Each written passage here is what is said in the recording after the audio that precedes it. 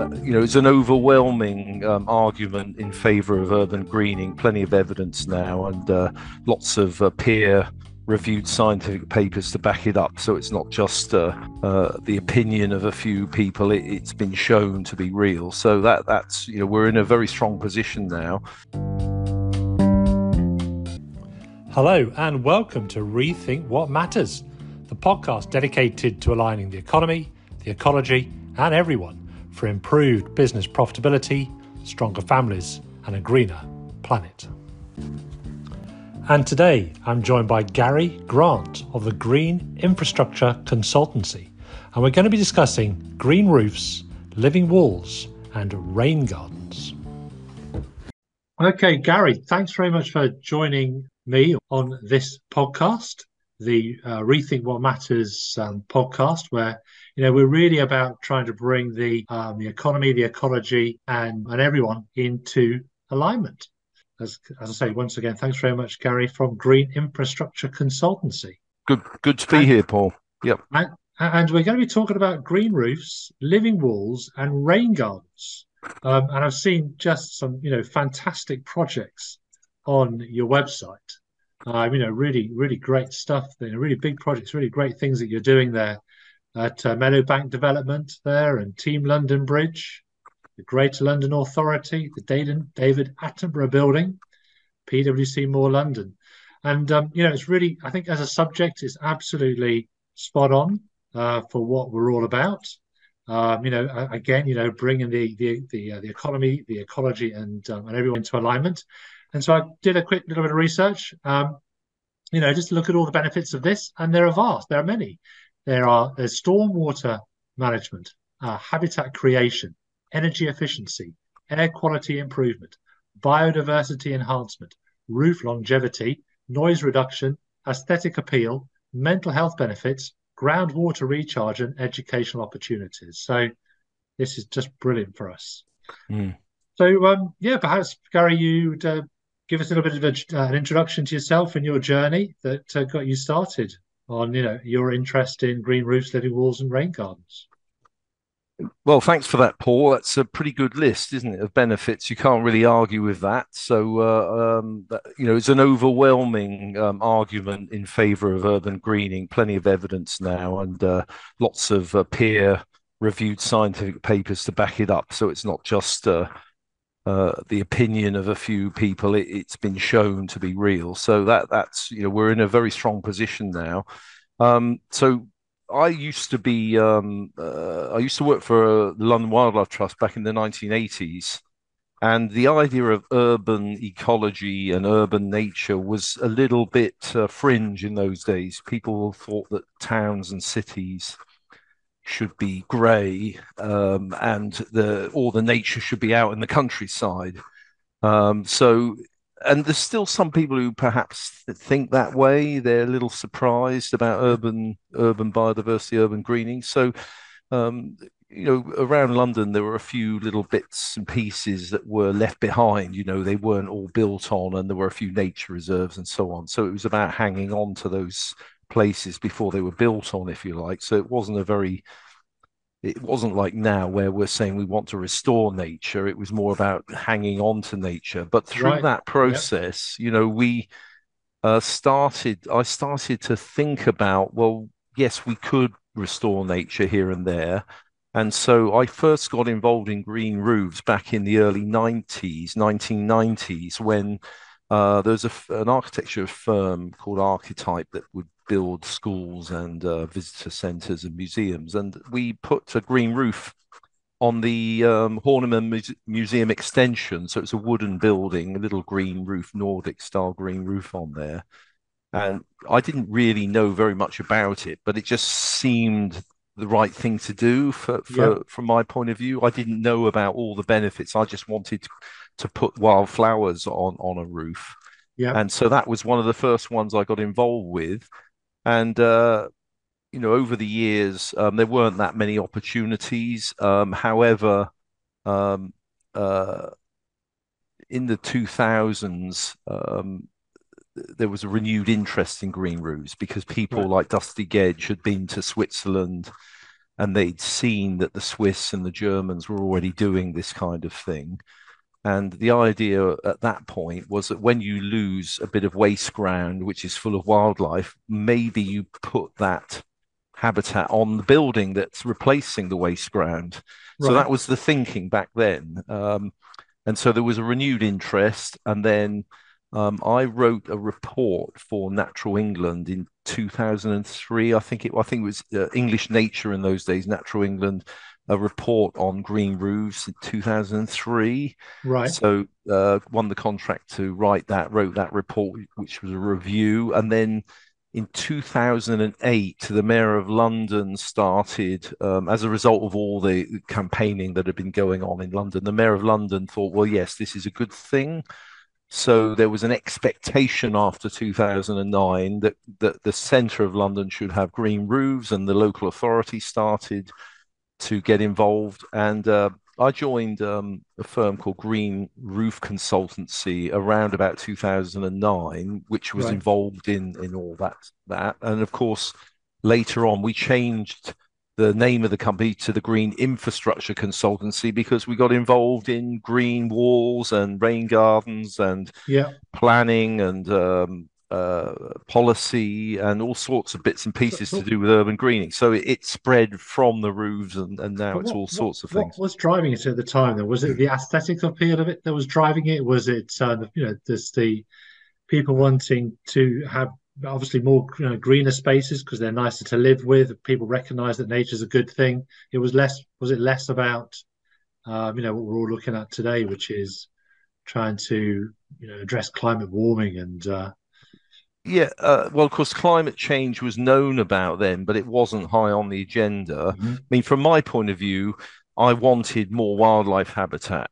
So Right. that's where I was coming from. Yeah. Um, I I suppose people were the way architects used to describe it back then was as footprint replacement. So Right. the idea is that you've got a bit of ground you build on, you lift that ground up and put it on the top of the roof. So it's almost a way of minimizing your overall impact, if you like. On But the environment. people, Yeah.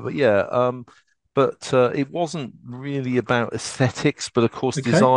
designers are about aesthetics. So Yes. yeah, that's very important. But it's a very good question. Um, I mean, the sustainable drainage agenda wasn't really there back in Right. those days, and yet that is an important part of it, isn't it? So It's really coming to its own now, isn't it? It's really finding its place. I mean, it's going to be something which everyone's going to want to do. I was speaking with somebody today about permaculture. oh yeah, Yeah, and that seems quite related to this as well. It's maybe less on roofs and walls and things, but you can see how everybody's trying to get nature back into society and back into our living spaces and our yeah. urban Well, areas. of course, permaculture involves people growing food, Yeah, and you can have a roof garden, of course. So yeah, green roofs are not just the lightweight ones; they're also gardens which you can access. And growing food on roofs is a big thing. right. In across the world, there are people. In some parts of the States, this is a big deal. On the continent, growing food on buildings in China, you Right. have this as well. It is a thing, That's and that's it's that's taken off as well. But green, yeah, yeah, just living walls and rain gardens predominantly is a business oriented thing. That's really what we're talking about here, isn't it? Is yeah, about yeah, how businesses can use it, and then whether that's in public spaces or in private spaces, I guess. So yeah. most of the projects, I think, if I understand this correctly, they're public. They're public projects. Well, there was Uh, one with PwC we saw there, but well, there's a on the whole, they're mixture. public driven, I are they? mean, well, no, we've worked on policy with Yeah. public bodies like the Mayor of London and so on, but most projects are private projects. So, for instance, Okay. the David Attenborough building, which is it was a refurbished 1970s building owned by the University of Cambridge, Right. and that project, I mean, that building is reinforced concrete, so retrofitting is easier than it is on some buildings because it's a really Right. strong building. And the brief there was, let's get biodiversity on the building. Okay. That was for University of Cambridge. Right. So it's quite a sophisticated client, but actually, to begin with, Um, there were plans to perhaps have green roofs which weren't as biodiverse as they could be. So our role was to really push that and Right. have a Okay. high diversity of planting. So yeah, that's a private project. A lot of the developments in central London, like the Elephant Park, which is in South London there, Elephant o- Castle, that's all Right. new housing. That all has green roofs because the planning body, which is the Borough of Southwark, would have required. Well, they do require green roofs. Right. So Okay. that's private. Sometimes people in the client group perhaps aren't aware of this, but they have to do it anyway now in London. So yeah, no, other large There are scale some private. mandatory reporting requirements. I think there are some mandatory reporting requirements coming in now. I think, aren't there, Yeah, well, there's from planning the planning UN and requirements. Yeah, there's yeah. planning requirements as well. Hmm. To get planning permission in central London for a new building, you need to put a green roof on it. Right. That's That's simple. in You the know, you got urban to have a green greening. roof. Right. Yeah, yeah, yeah. Unless there's a good reason why you can't. Right. So it's an Okay. expectation. It's the default position there. So in central London, there Right. are millions of square meters of green roofs now. Okay, and that's great. And so obviously they need to be maintained, don't they? So it's all Mm. right building it, but then what are the issues around maintaining? Because I can't manage a pot plant, let alone a green roof. So Well, it depends what it is, really. yeah. So if it's what we call extensive, that is relatively lightweight, relatively self-sustaining. Mhm. And so the idea is that you just go up there now and then just to make sure everything's okay. Yeah. Pull up a few unwanted plants. There are plants that tend to spread like Buddleia, and they can cause problems. Windborne weeds and so on. Pull those up, unblock the drains, and so on. So very minimal. Not Right. no maintenance. Yeah. That's not correct. Minimal maintenance, but any roof should be looked at anyway. Right. And I It's suppose there not are a big specific burden. plants, yeah, that Yeah, lend yeah. If you themselves to being on a yeah, roof. yeah, very low growing, drought tolerant. You don't irrigate; it just looks after itself, and that's the key to it. It's having the right drought tolerant plants, sedums, and other wildflowers that don't need much looking after. But of course, if it's a garden, that's something Yeah. different. You'll need people potentially going there certainly frequently or regularly, Yeah. just keep an eye on it, because as we know, gardens do fall apart, but a garden is also used quite a bit, isn't it? So Yeah. Yes. it's not really a burden. It's just an amenity that needs looking after. I was going to ask actually, to what extent are these gardens actually used rather than just being, a lawn on top of a building?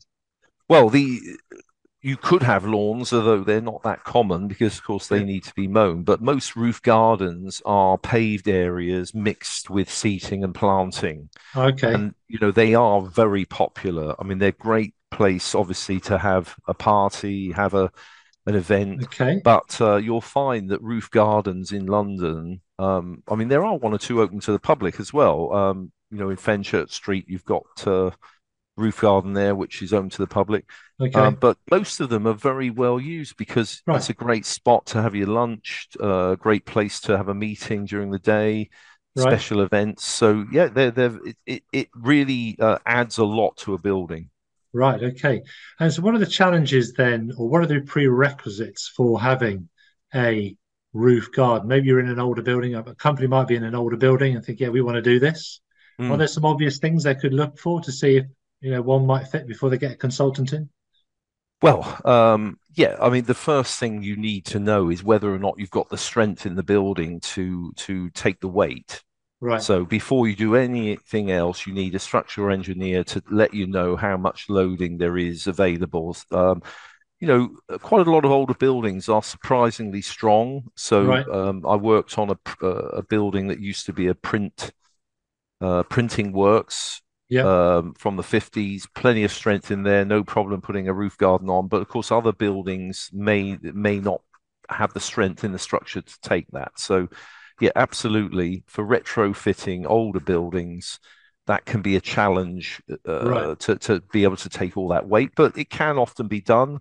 I mean, we estimate that a third of the commercial buildings in London could be retrofitted with extensive green roofs. And there are a few clues as well. So, for instance, if you see a building with paving slabs on it, which are holding down the insulation. That's a common style Yeah. of roof on a flat roof.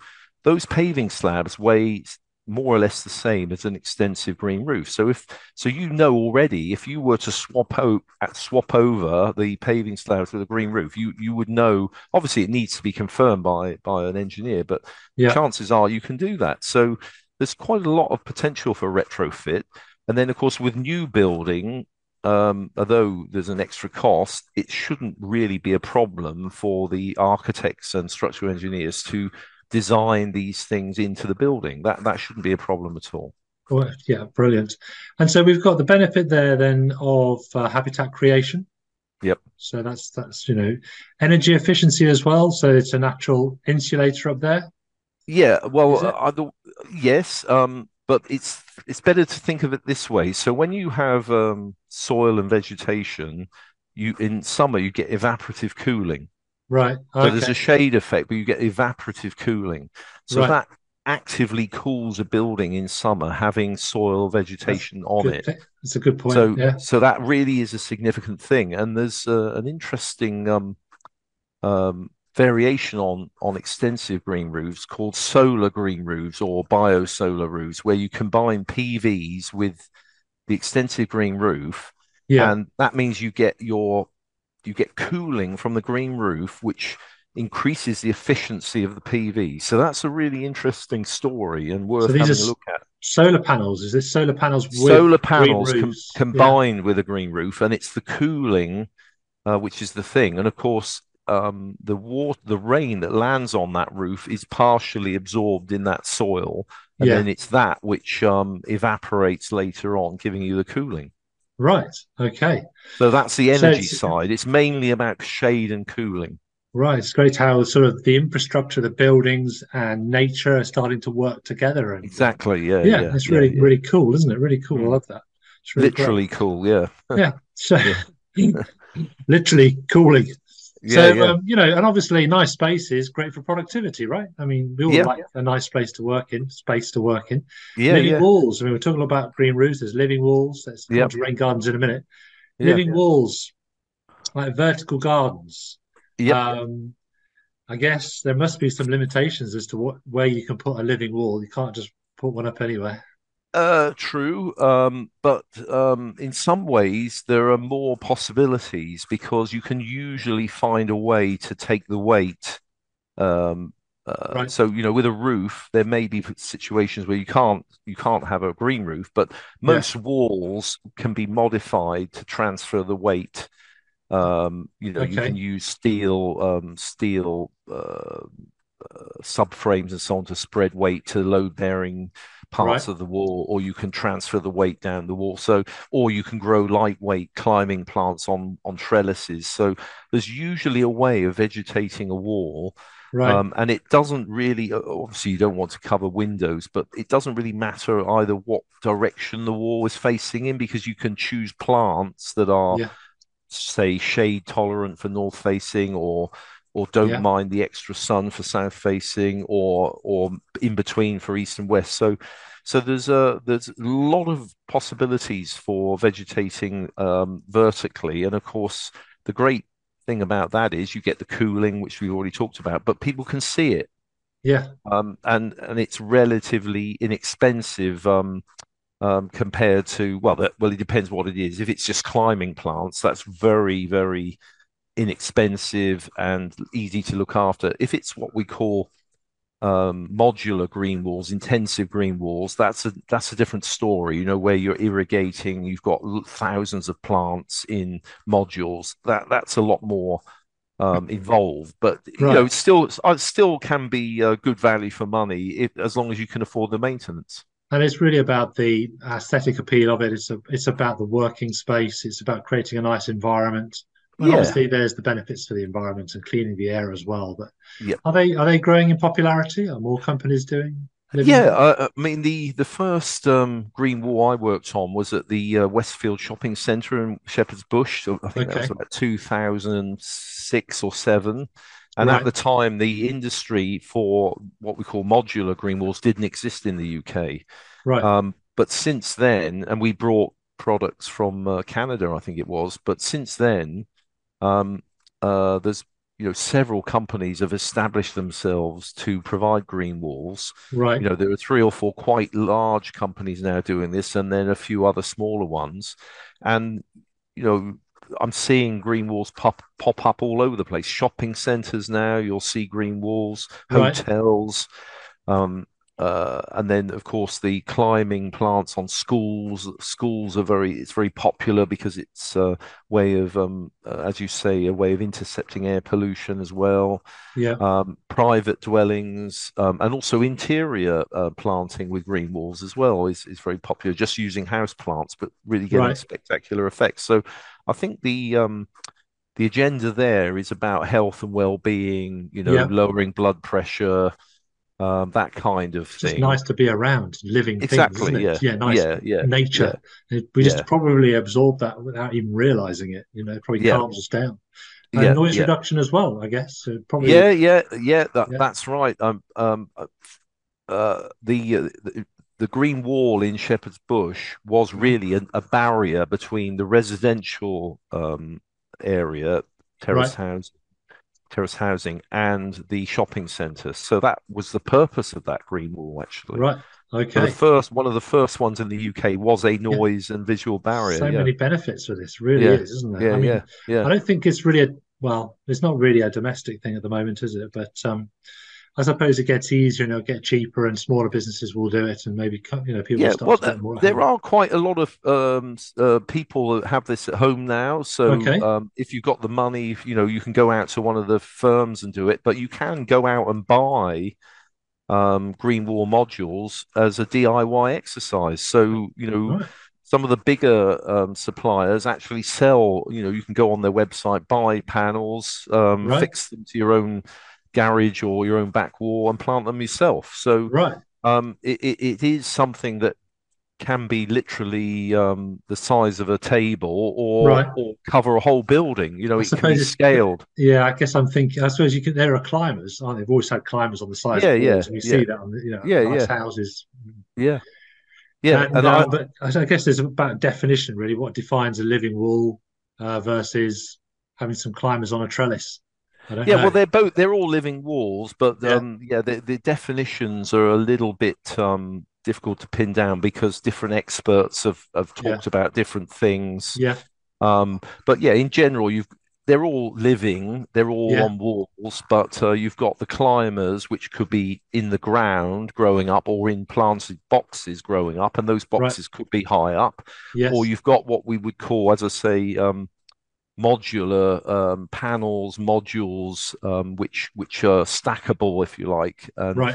some of those have got soil in. Most are pre-planted. They're all irrigated. Those some of them Okay. don't have soil. Some of them are hydroponic. That they're pre-grown in the nursery, and you just pop them in place. And there's a lot of different products, different ways of doing this. So there's a lot. There's a lot of There's a lot to. opportunity. And if Yeah, somebody wants to explore this for themselves or for their business, then yeah. there are a number of ways of going about it. Yeah, yeah, and a green wall is more likely to be a special feature, Right. in a near a reception, a gateway feature, Right. maybe to advertise a business, restaurants, hotels, to give you something special to see. Um, Whereas, having climbing plants all the way around, say, the outside of a school might be a way of screening it from air pollution. So I think there's a whole range of different techniques, if you like, according Okay. to the need and the budget. So Different plenty applications. of good ideas there. And of Yeah. course, it means you've got greening where you wouldn't normally have space. So when you've got a bird's eye view of a green wall, it doesn't exist, does it? It's just a line. Yeah. But actually it could be a huge feature. So that can be important when you're, for instance, in London, you have the urban greening factor, and Yeah. walls count in that. So if you haven't got space on the ground and you've got limited space on the roof, the way of meeting your greening targets is with vertical greening. Okay. So there are greening targets then. Are there things called greening targets that companies have got to aim for? Yeah, so in London, you have something called the urban greening factor, which means that Right. you need to get a minimum amount of vegetation on your development. Right. You can look that up, the urban greening factor. It supports the urban greening policy in the London plan. It's Okay. there in the plan, Right. and the government are thinking of rolling this out across the whole country. The same targets have been copied in Wales, for instance, in Swansea. So I think it's going to catch on, and Right. vertical greening, well, green roofs, but also green walls will be the way of meeting these targets on difficult sites.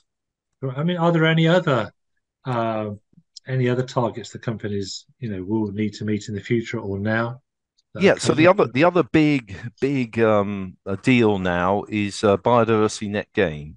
Okay. So there's a mandatory 10% biodiversity net gain. It's coming in this year to 2023. It's part of the Environment Act 2021. Right. Biodiversity net gain 10%. Well, 10%, if you're starting from a low baseline, 10% may not be that difficult actually. Yeah. But in urban situations, green roofs, green walls will provide habitat which will contribute to that 10% target.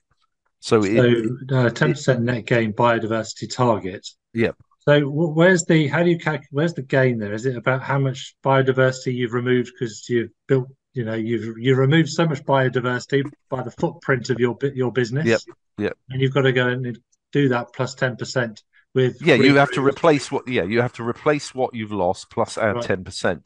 Now, if you start with nothing, it's easy. So if it's just a previously developed site with no vegetation, Yeah. then a green roof, job done. Right. If, however, the baseline is of a site that's thriving with plenty of wildlife, then you Yeah. have got a bit of a And then you go and challenge remove there. that and you put a building Then, there. Okay. then you, yeah, so then you vegetate the building, but you might have to do even more than that if it's a valuable And site. And isn't of that course, great? Yeah, that's yeah, great that yeah, they've yeah, for yeah, net 10 gain, you said, yeah, ten because percent gain. I'm Yeah, sorry, yeah, yeah, 10%, yeah, 10% yeah, gain. So yeah, 10% more than was there originally. yeah, yeah, So, which is very much around what Awardaroo is all about, regeneration. So that's yeah, just yeah, yeah, doing more good than harm, not yeah. sustainable. And So they're 10% up. because it's a statutory requirement, everyone's interested. Yeah, You know, people have been campaigning about biodiversity now for a long time, but a lot right. of people have just thought, well, yeah, whatever, Yeah, nice to have, yes, but business as usual. But now, developers, architects, they're all asking, what does this mean for us? What do we have right. to do? So it is, although there are problems with the interpretation of it, the measurement of it, the Yeah, long-term stewardship of it, and so on. yeah. And it's all new, and lots of debate about how you measure the techniques, the metrics. Hmm. It's a good thing in the sense that this is now being taken seriously. Yeah. And today I was talking to an architecture practice, and I could tell this is relatively new to them. They'd heard of, moving newts around and protecting bats before, but that wasn't a very Right. positive process. It's more, Yeah. oh, we've got a protected species, let's move it out of the way. Yeah. Now, with this net gain, it's about regeneration, It's a restoration. positive thing. It's actually Exactly, saying yeah. this business Yeah, exists. yeah, This business is actually doing more good for the environment than harm. mm. It's Yeah, not yeah, just yeah, creating a profit. yeah, absolutely. So one of the things that we haven't looked at much yet is sustainable drainage, as it's called. Hmm. And green roofs are a source control method in a sustainable drainage plan Right. scheme.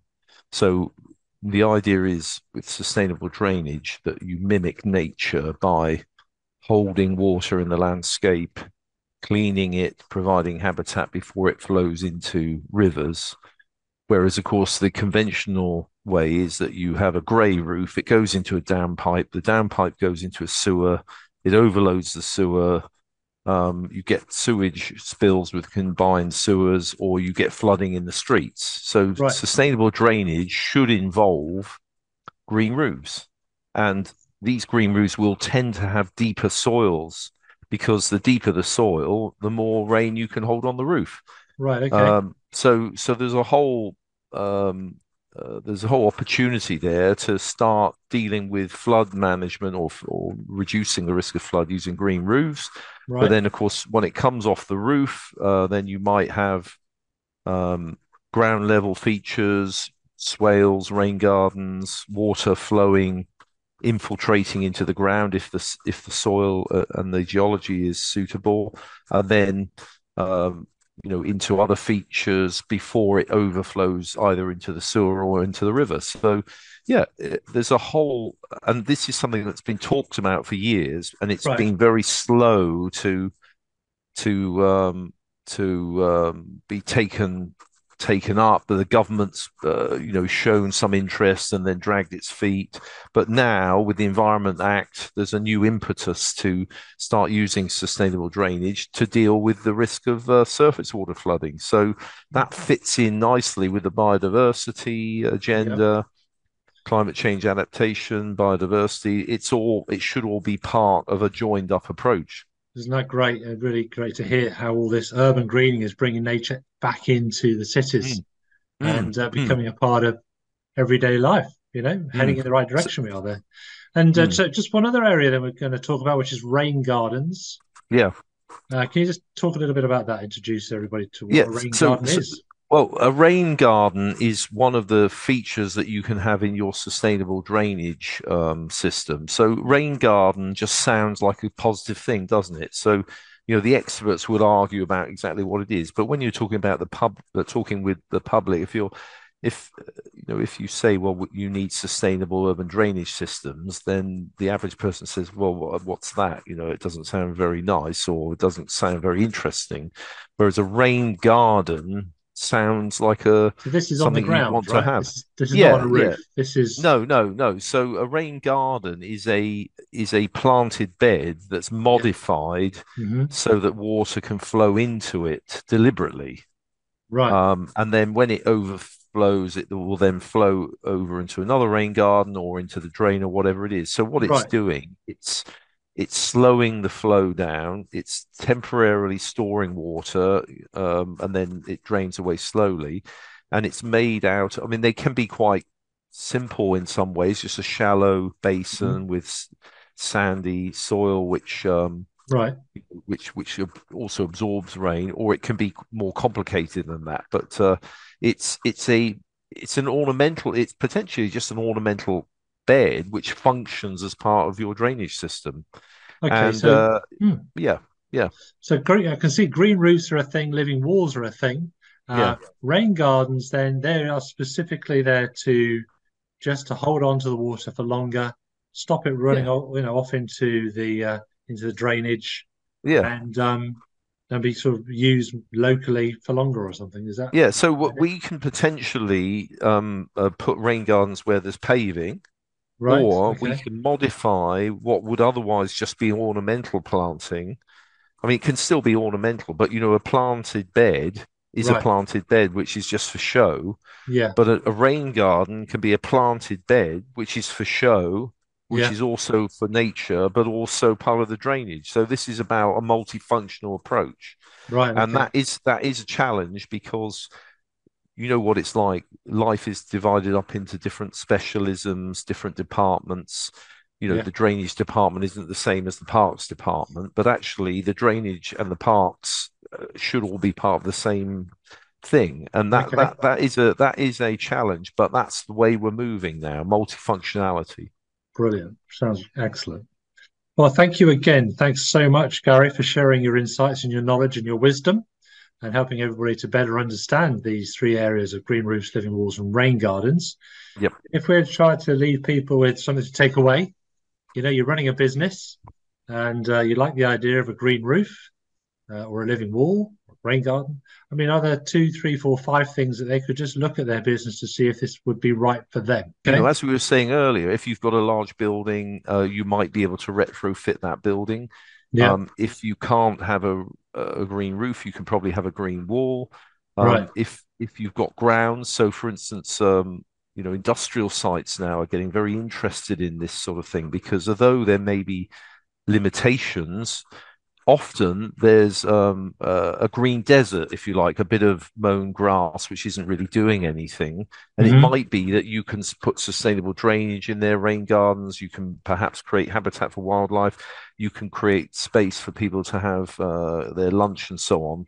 And Yeah. that can actually transform a business. If you've got a nice spot to have your lunch, then Yes. your staff turnover will fall, and then you'll Yes. save a lot more money than it costs you to make the feature. So I think nearly everyone can get involved in this. If you Right. can't do it in your own on your own premises, get involved with the voluntary sector and Yeah. The support them community. with work days and so on, community Right. schools. So I Yes. think everyone can get involved in urban greening in one way or another. And the Gotcha. more you look at it, the Hmm. more opportunities there are. So there's a process which we call green infrastructure auditing, which is about mapping what you already have and Right. then looking for opportunities to intervene and bring more into your neighborhood.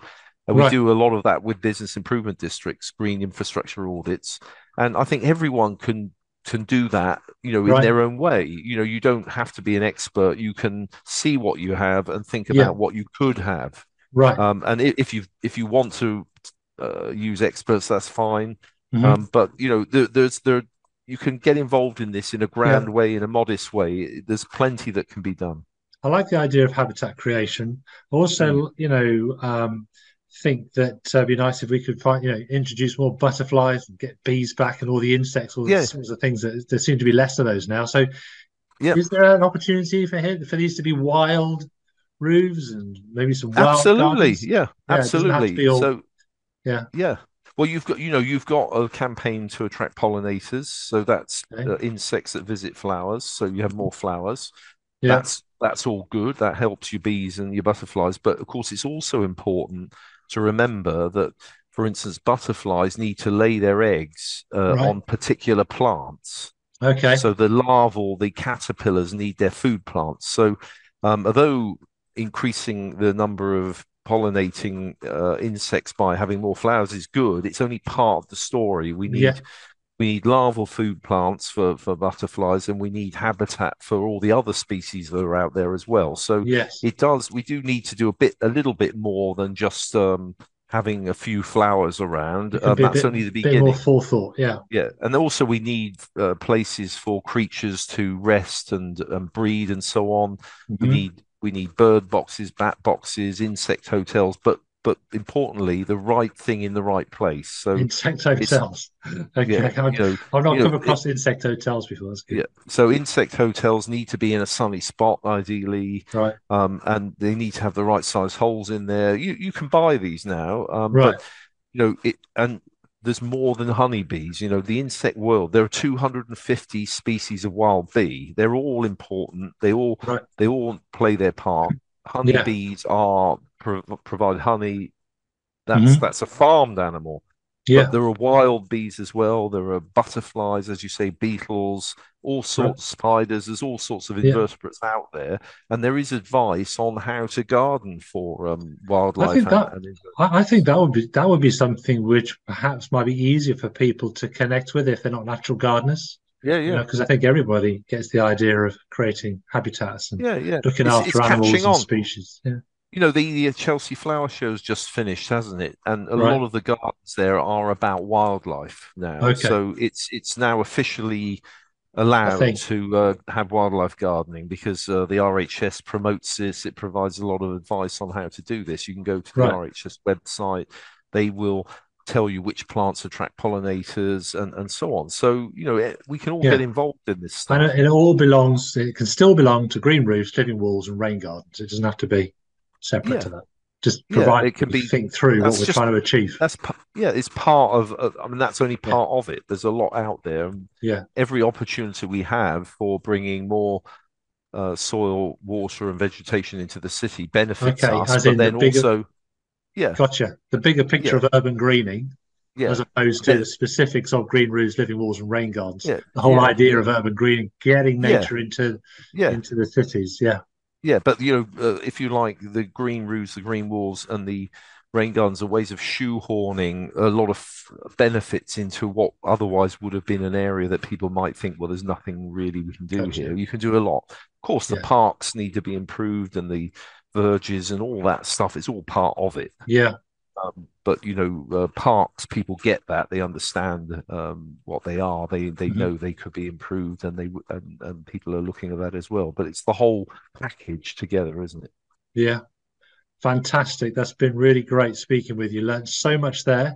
And I just think got a much better understanding of what urban greening is now and what's involved and what the opportunities are. So hopefully anybody listening to this, will be able to take some steps to actually implementing um, green roofs, living walls, or rain gardens, or just urban greening in general, getting nature Yep. back into the cities. So thank you Yep. again, Gary. Really appreciate it. You're welcome, Thank you. and See you. speak to you again soon. Speak to you Bye. again soon. Bye now. Bye. Bye. Bye. Bye.